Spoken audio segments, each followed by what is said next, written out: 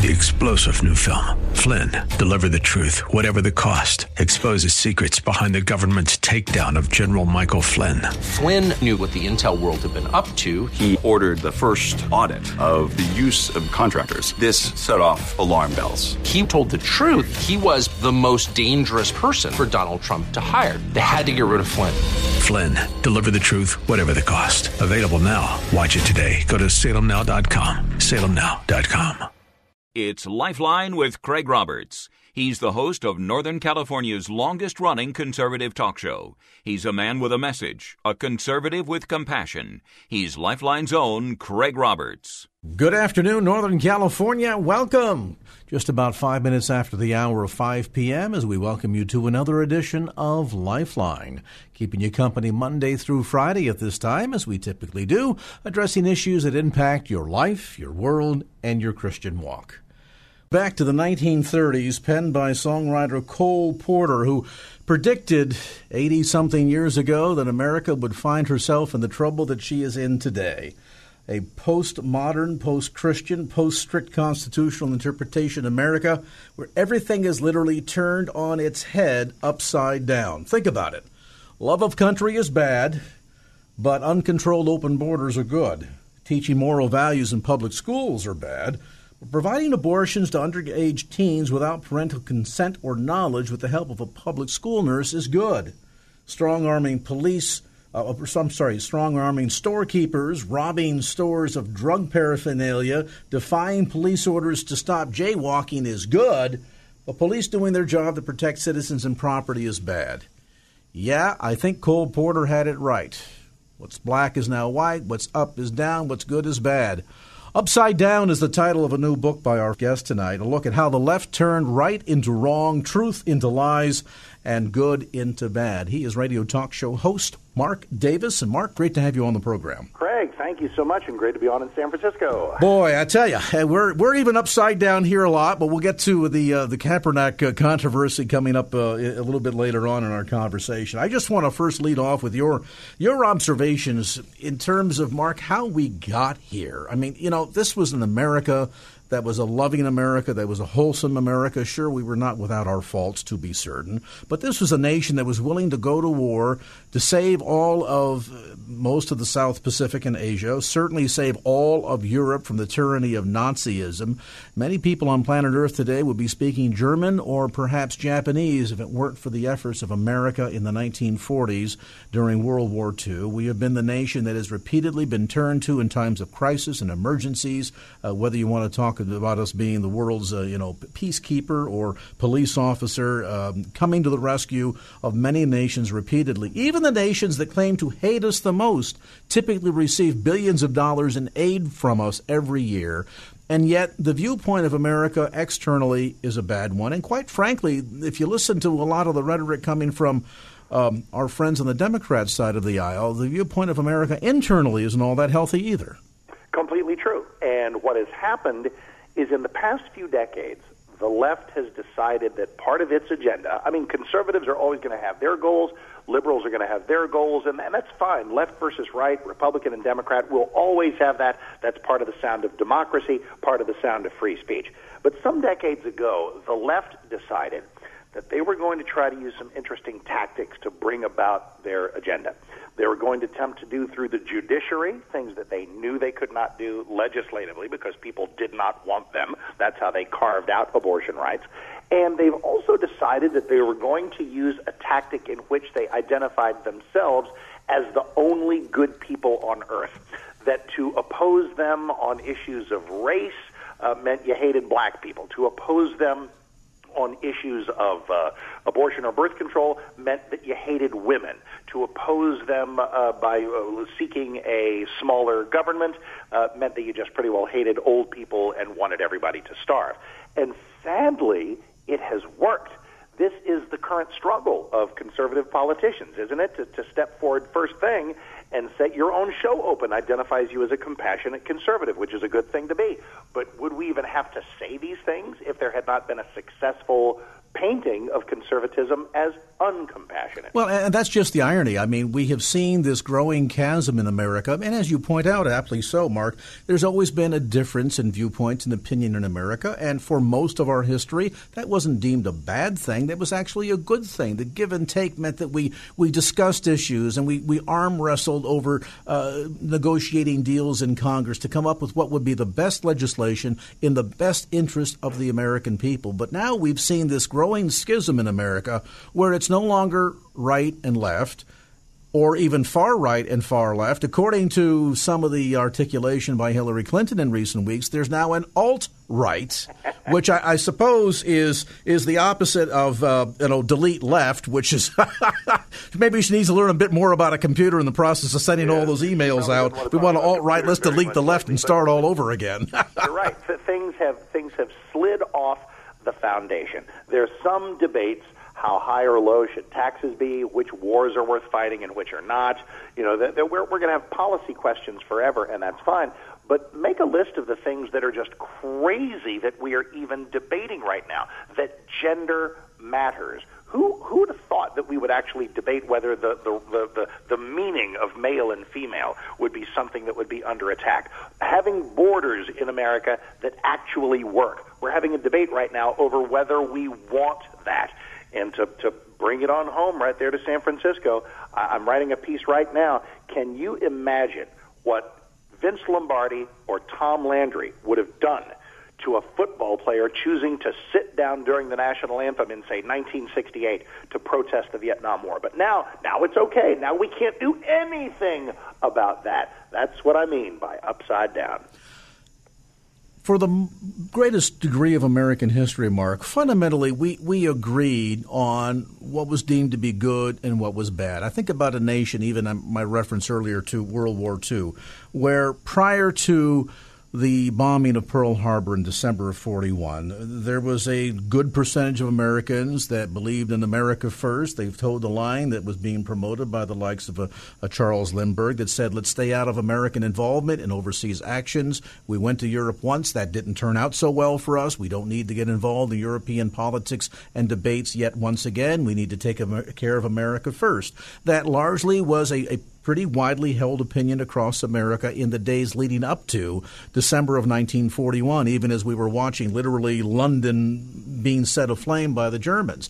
And yet, once Pearl Harbor happened, and Roosevelt went before Congress the next day and asked for that declaration of war, we understood we had to be in this thing to win it.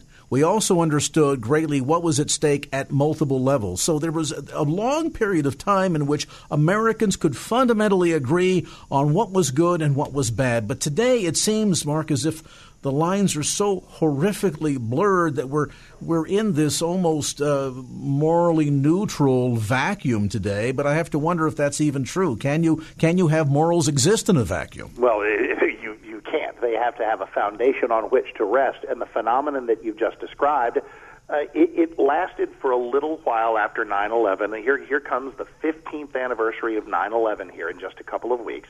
And if my memory serves, if the rest of 2001 played out, but before too long into 2002, most people fell, on the left at least, fell to their natural corners. They hated Bush.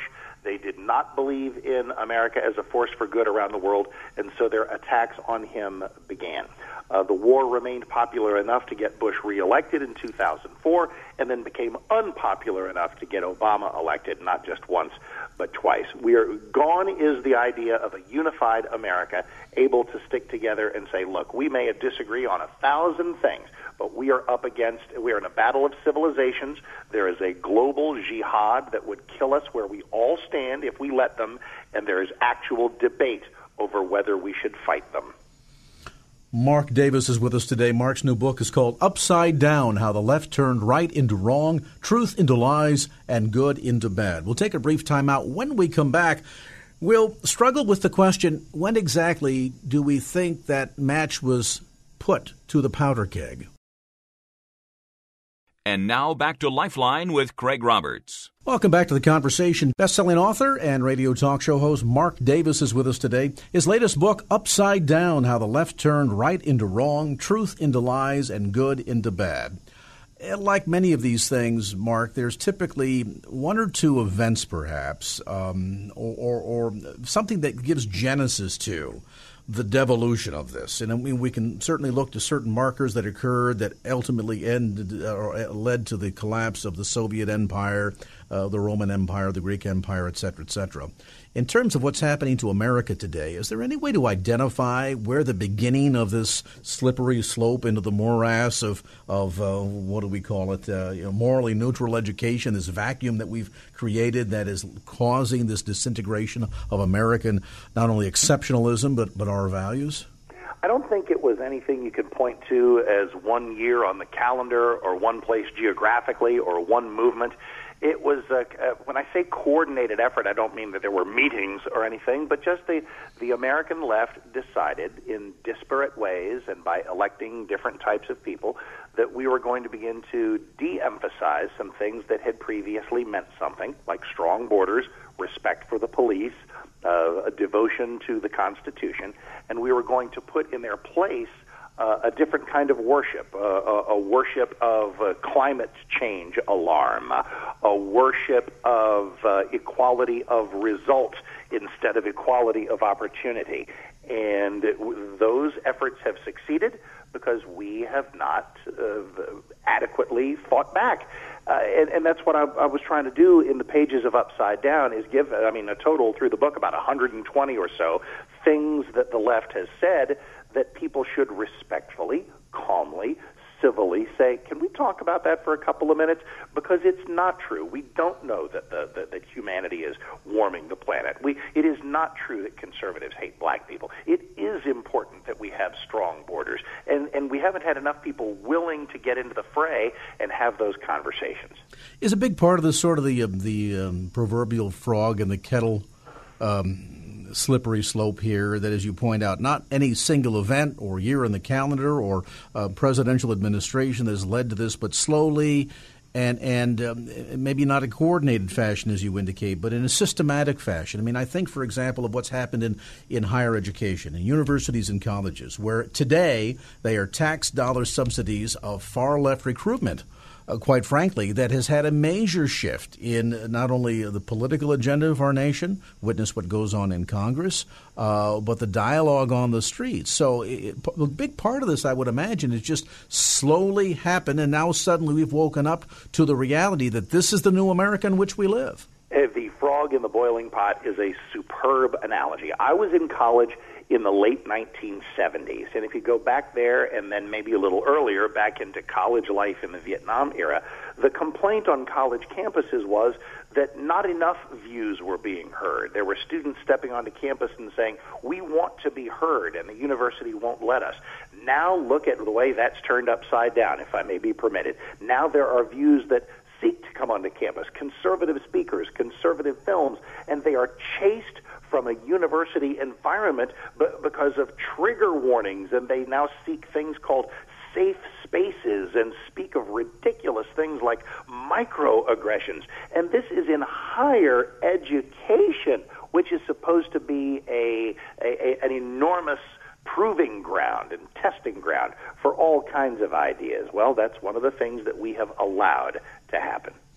What's ironic in this dumbing down of America as well is the fact that what we're willing to embrace as truth, without question, is, I think, absolutely remarkable. Some of the great thinkers of previous centuries would look at this and say, have you people completely lost your minds? I mean, let's look, for example, at all of the strides made by women in the last 100 years. I think of the suffragette movement and gaining the vote in America, gaining, equal opportunity, equal employment, breaking through the glass ceiling, all of these important milestones within modern America that has helped allow for a greater sense of parity and advancement of women throughout our country and our society. And I think most of us would agree that for the most part that's actually benefited America. And yet, against this backdrop of all of these wonderful positive accomplishments that women have made over the last century, here we have the first presidential female candidate for a major party in American history who has tightly aligned herself with an individual having served as her chief of staff when Hillary Clinton was Secretary of State, who embraces and yet promotes a religion that is quite frankly anti-feminist. It is antithetical to everything that we know and recognize as human rights shown toward women, and yet nobody, Mark, stops and says, wait a minute, is there not a major contradiction here? And isn't that a twisted irony that the left is thoroughly insufficient in its response to jihad and Islamic terror, and yet they will scold our country on issues of women's rights and gay rights, and then turn their heads completely as some of these nations that they are looking to welcome countless unvetted refugees from. You can be killed for being gay. You can be beaten for rising up to your husband. So, it is a selective attention that has turned logic on its ear. What do we need to do to get this dialogue going, as you're suggesting inside the pages upside down, so that we can, of the people that have an ear to hear, and I guess that has to be the qualifier here, because there's some people on the extreme left that don't want to be confused with the facts, so just leave them alone. But for everybody else, how do we get this dialogue started without being accused of being racist, anti-woman, anti-this, anti-that? I mean, you talk about this segment of America that claims to have a corner on tolerance and yet has demonstrated itself to be so horrifically intolerant. How do we engage? Well, it involves, there's a saying I know you're certainly familiar with called speak truth with love. It usually refers to biblical behavior and how to communicate biblical truth, but I think it's also possible to do this on more earthly political realms. Let's not just dismiss the people who disagree with us at work, in our families, the Thanksgiving table or the cubicle next door. In the pages of Upside Down are sensible, civil tools that you can use when someone offers up something that you simply know to be wrong, not just because you disagree with them. There's an old saying, we're all entitled to our own opinions, but we're not entitled to our own facts. Upside Down is a fact-based way to just sit someone down and say, look, can you give me a couple of minutes? Let's share beliefs. You back up what you believe. I'll back up what I believe. And maybe in those conversations, town by town, state by state, year by year, that we can begin to swing the pendulum back towards some shared values. We're not going to get everybody to agree on everything. I don't want to do that. I mean, there's going to be differences of opinion. We're talk show hosts. We don't ever want everybody to agree on everything. But certain basic things need to be rediscovered, and that's what I'm trying to do. Do we not maybe need to get this dialogue started in the home? And I ask that question, Mark, because I remember as a young man growing up when there would be dilemmas that I would face when I had a ethical or moral dilemma in front of me. My father was more apt to say, well, Craig, what do you think? And force me to engage in open thought, to express my thoughts, to talk through that process in order to assist me in the process of coming to the right conclusion. Part of this based on the knowledge that Dad's not always going to be there, Mom's not always going to be there to run to and say, hey, I have this moral dilemma. What do I do? You're not always going to have a book to turn to that tells you on page 12 what the decision ought to be. But if you're given the proper tools, you are raised with a fundamental moral foundation in what we used to call, almost euphemistically now, the Judeo-Christian ethic. And we understand from Scripture where the basic morality flows from. And then we equip our children with the tools how to think and how to reason, that will go a long way toward making a difference here. Sadly, most households today don't want to answer the questions, and public schools no longer teach our kids how to think, but rather they teach them what to think. Exactly right. And that's why you've done me a great favor in making an observation that takes me right to one of my favorite pages of the book, the dedication page, because it's an entire book filled with problems that need solving and crazy things people say. On that dedication page, I decide to offer this book to the leaders, not just in government, but in churches, in communities, and in our families who have the power to solve every problem in the book. We're going to take a time out, come back to more of our conversation. Best-selling author, radio talk show host Mark Davis is with us. If you listen on occasion to our sister station, AM 860 The Answer, you might hear Mark filling in from time to time for many of our nationally known and recognized syndicated talk show hosts. Mark is with us today to talk about his new book, Upside Down, How the Left Turned Right into Wrong, Truth into Lies, and Good into Bad. We'll take a brief time out, come back to more of the conversation as Lifeline continues right after this. And now back to Lifeline with Craig Roberts. Back to our conversation. Radio talk show host, best-selling author Mark Davis with us today. A look at Upside Down, How the Left Turned Right into Wrong, Truth into Lies, and Good into Bad. You know, Mark, we're told in Scripture to be wise as a serpent and yet harmless as a dove. We also can extrapolate from Scripture that words matter and that actions also mean something. And yet, just a recent example, we'll share a few here to kind of put perspective on this greater issue for listeners today. The controversy right now with Santa Clara 49ers quarterback, this whole debate over whether he should sit or stand for the national anthem. I get his point and his sense of frustration over what's happened in race relations in America today, particularly between the minority community and police, but this sense that he's going to somehow fix the problem by sitting down during the national anthem seems to be a misdirected. What do you think? Well, it is misdirected both in tactic and in content. There are all kinds of gestures that one can engage in order to draw attention to something in a way that will not solve the problem, but simply make clear one's distaste. In giving Colin Kaepernick a thorough piece of my mind over the last couple of days, I've been asked often about the two sprinters, the African-American sprinters in the Mexico City Olympics in 1968 who raised their fists in a black power salute and were promptly ejected from the Olympics. That, too, was a bit of an etiquette violation. But, you know, in 1968, Dr. King had been killed just 6 months earlier. It's not as though widespread recognition of racial equality had kicked in everywhere. And say what you will about their tactic, you could argue that maybe they had at least a basis for their frustrations. Colin Kaepernick chose to insult the America of 2016, where we've elected a black president twice. We have African Americans in every hallway of power, and a country that is where being called a racist is the worst thing that can be said about you. It is completely baseless. It is so incredibly insulting, and that's why we cannot just let things like this go. And I find it interesting. I mean, one thing to say during a press conference, express your frustration. But beyond that, to be engaged in not just expressing frustration, but to become part of the solution. This young man makes $19 million a year, and I have to wonder out loud how much of that, if any, goes towards helping to create solutions to this problem. Well, indeed so. And listen, I don't want to disenfranchise him because he's rich.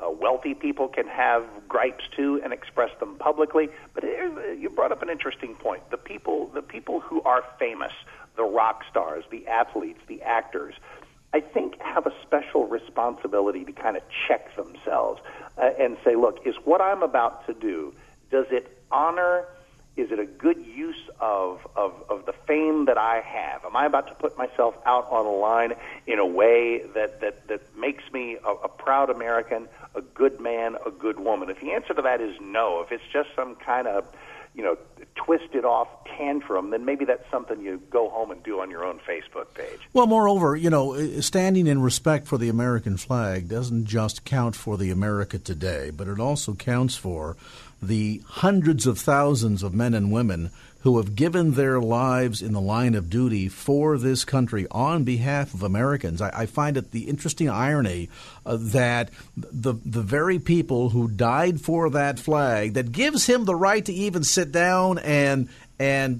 make this statement, their memory, I believe, is being dishonored in this kind of behavior. Again, not to suggest that he doesn't have a right to freedom of speech, but there's a place and a time, and I don't know that he's necessarily contributing toward being an effective part of the solution here. Well, indeed so. because as I've said during the last couple of days of shows, that if Colin Kaepernick or anyone seeking to come forward and say what we need is a dialogue of sensible, rational people based on facts and evidence to examine racial disparity in our justice system. Because you know what? We will find some. We absolutely will. We will find the occasional bad cop. We will find the occasional unjustified shooting. And when we do, our nation truly stands united in 2016, not to sweep it under the rug or pretend it doesn't exist, but to find it and punish it. And leading that interest are our nation's police departments themselves. So that's what compounds the tragedy of a hate movement like Black Lives Matter, is it's just so totally confoundingly needless. There's another major point of debate that's much to do has been made about in this political campaign as well, and that is the whole notion of whether or not America is a sovereign nation, whether or not we have a right to protect our borders or to leave open borders to all from anywhere at any time. Where does this notion that anyone who suggests that there be any controls on the border is somehow racist, where does this notion find its genesis, Mark? That's the movement that I described, where everybody wants to be nice. The millions of people have succeeded in convincing Americans that it doesn't even take millions of people. The media culture has done it. We need to fight back against that in suggesting that if you're serious about borders, it must mean that you hate Hispanics. If you oppose waves upon waves of unvetted Middle Eastern refugees, that must mean that you're an Islamophobe. And this is what's interesting about Mr. Trump. I mean, I was a Ted Cruz guy, but I pivoted immediately as soon as it was clear that only Mr. Trump can prevent a Hillary presidency. And in his mixed bag of offerings may be a candidate who will actually do the kinds of things we all should be doing, pushing back against that nonsense. And, of course, in addition to that big bit of controversy, there's another arena that I find most troubling. We've had most of this genesis beginning here in California, and then it's beginning like a wave across the country, most notably with an executive order that essentially, I think, is a problem in search of a solution, or a solution in search of a problem, rather. And that is this idea that somehow there are no gender differences. Isn't it interesting that for years we fought to bring about things like equal pay for both genders, equal vote for both genders, equal access for both genders, inclusion, but now all of a sudden we're being told none of that matters anymore, that in fact gender differences don't exist. Exactly. We're all just human beings, and the differences made by God for the purpose of the furtherance of the species are now things that are to be overlooked. And in fact, if you have a 9-year-old boy who says today, Mama, I think I'm a girl, there is a movement afoot that says not only can you not take him to deep Christian counseling, which is exactly what you should do, because there is no such thing as a transgender 9-year-old, but it says that to do so is in fact child abuse, and you should just let the child's transgender flag fly, and as if that and not the opposite is human nature. And sadly, you add to that list, and you talk about this in the book, this notion that if you stick up for babies in the womb, you hate women. If you align yourself with a virulent anti-women religion like Wahhabism, Islam, you're, a feminist hero. I mean, these dichotomies here that defy the imagination, but I think also suggest that we're no longer a thinking people, and we've become a people that went from being a nation that was here with the sole express purpose of being able to find religious freedom that we might worship God in the fashion in which He wants us to. And instead, we've come to become a people that want to stick their thumb in God's eye. Indeed so. And there is nothing in the pages of Upside Down that suggests we all have to be of the same faith, or everybody has to agree with me, or we all have to be conservative. Not at all. But let our battles be over the things that are properly battled over, and not over the basics that make any society healthy, like recognizing the roles that God created in man and woman, recognizing that you don't have a country if you don't have borders, and recognizing that when you have a jihadist enemy that wants to kill you, you have to fight that enemy. These are not just political opinions that you're expressing here. At the core, there's real life and death hanging in the balance here, is there not, Mark? And by that I mean that if we continue down this road without taking some serious corrective action and finding the common ground that we once had, can you see the fate of America being a very healthy one? I do. If I were not optimistic, I'm optimistic because my faith guides me toward optimism, and also I just can't help but think that if this election, a couple more elections, that the pendulum can swing back on the very contentious issue of abortion.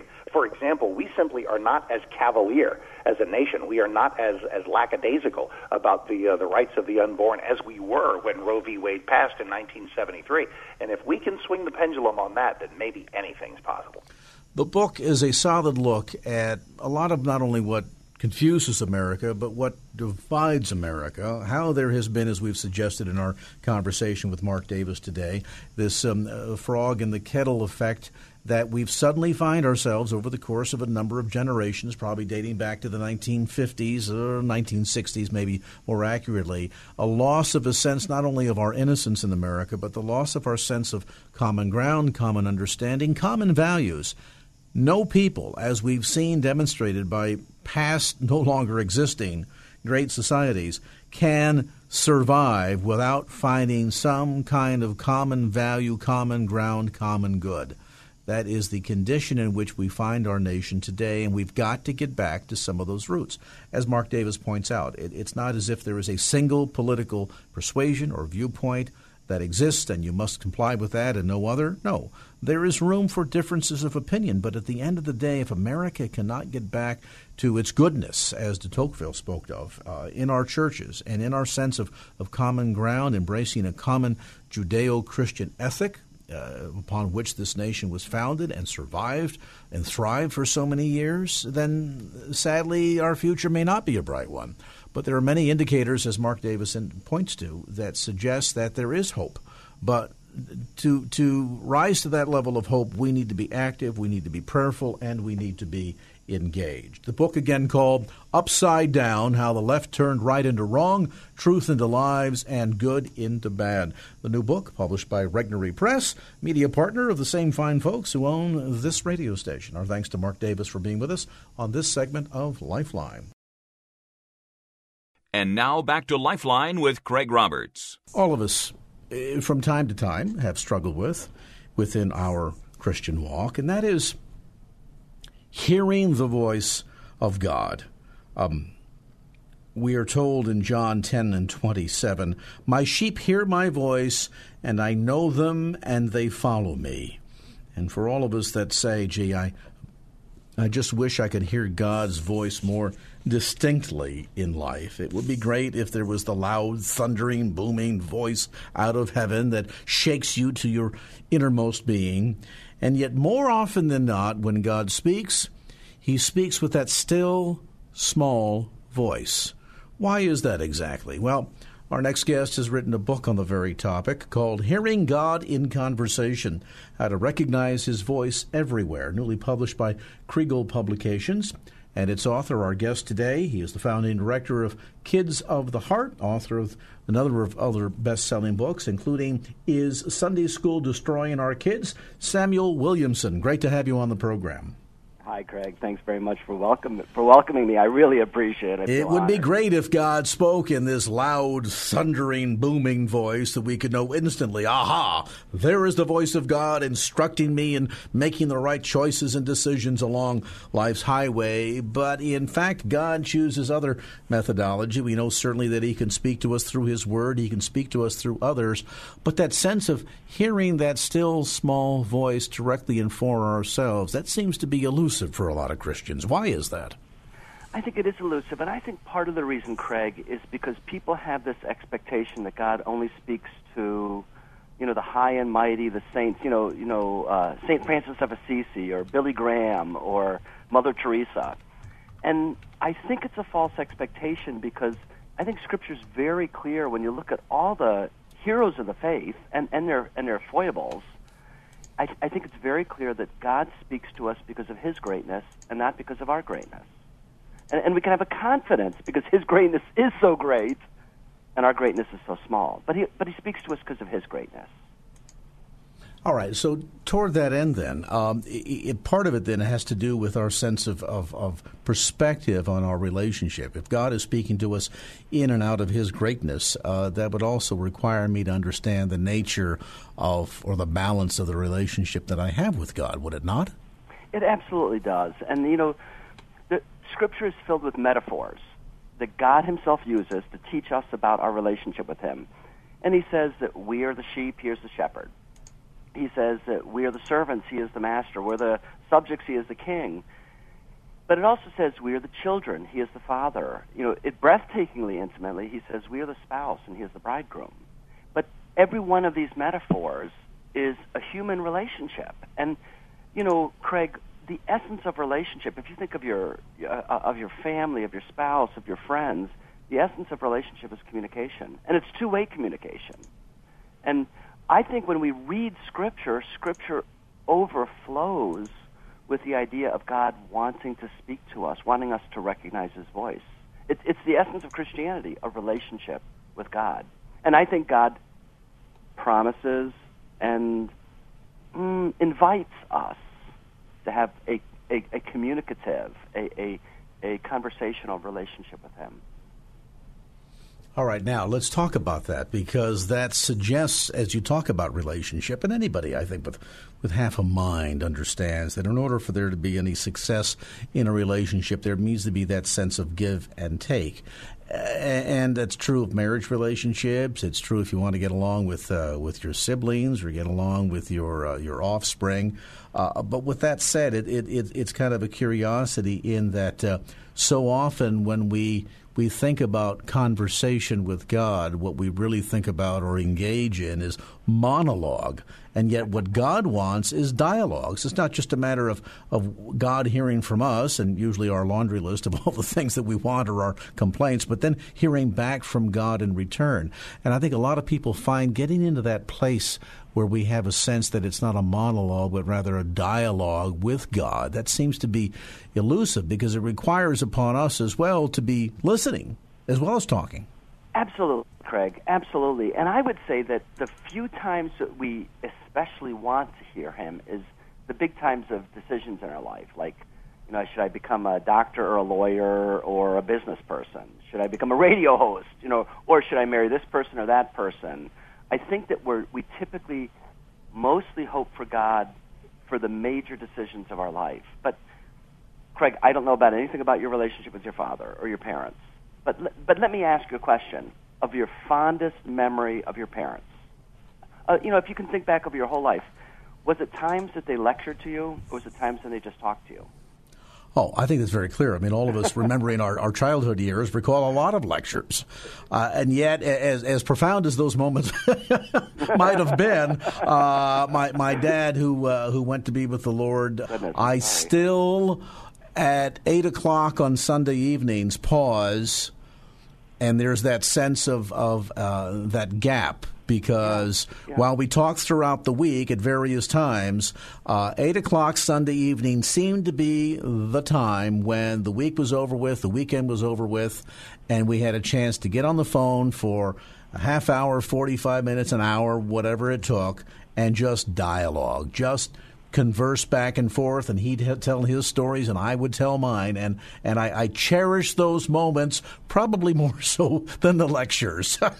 Of course, absolutely, and mine's the same way. My dad and I, high school might have been a little tougher, but I mean, for 30 years, my dad and I had a wonderful conversational relationship, and that's what I remember. And even with my wife, my wife and I, we went on our 30th anniversary to Italy a few years ago, but really the heart and soul of our relationship is when we just sit after dinner and have a cup of coffee and talk together.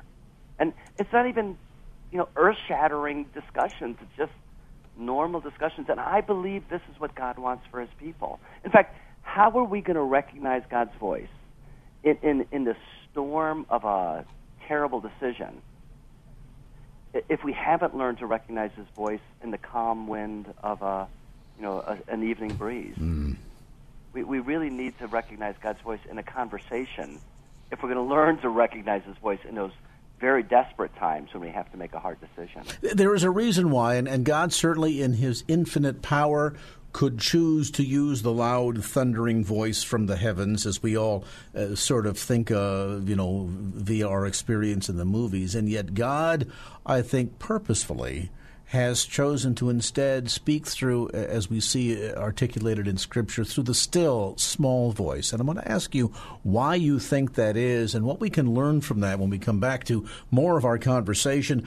Samuel Williamson with us today. The book, Hearing God in Conversation, How to Recognize His Voice Everywhere. The new book, by the way, newly published by Kriegel Publications. You'll find it at bookstores throughout the Bay Area, as well as you can order it directly through Samuel's website at beliefsoftheheart.com. A brief time out. Back to more of our conversation as Lifeline continues. 3-star General Michael J. Flynn, head of the Pentagon Intelligence Agency, knew all the government's dirty secrets. He was one of the most respected generals in the military. Flynn knew what the intel world had been up to. He understood its funding. He ordered the first audit of the use of contractors. This set off alarm bells. The explosive new documentary, Flynn, Deliver the Truth, Whatever the Cost, uncovers the facts behind this scandal. Flynn told the truth. He was the most dangerous person for Donald Trump to hire. I find out the worst enemy that I'm going to face in my life is right here in America. They took my assessment and they wanted me to change it. And I was like, I'm not changing it. They had to get rid of Flynn. With in-depth interviews, archival footage, and never-before-seen personal records of the man behind the headlines. I just felt like I was drowning. Flynn, Deliver the Truth, Whatever the Cost. Available now. Watch it today. Go to salemnow.com. salemnow.com.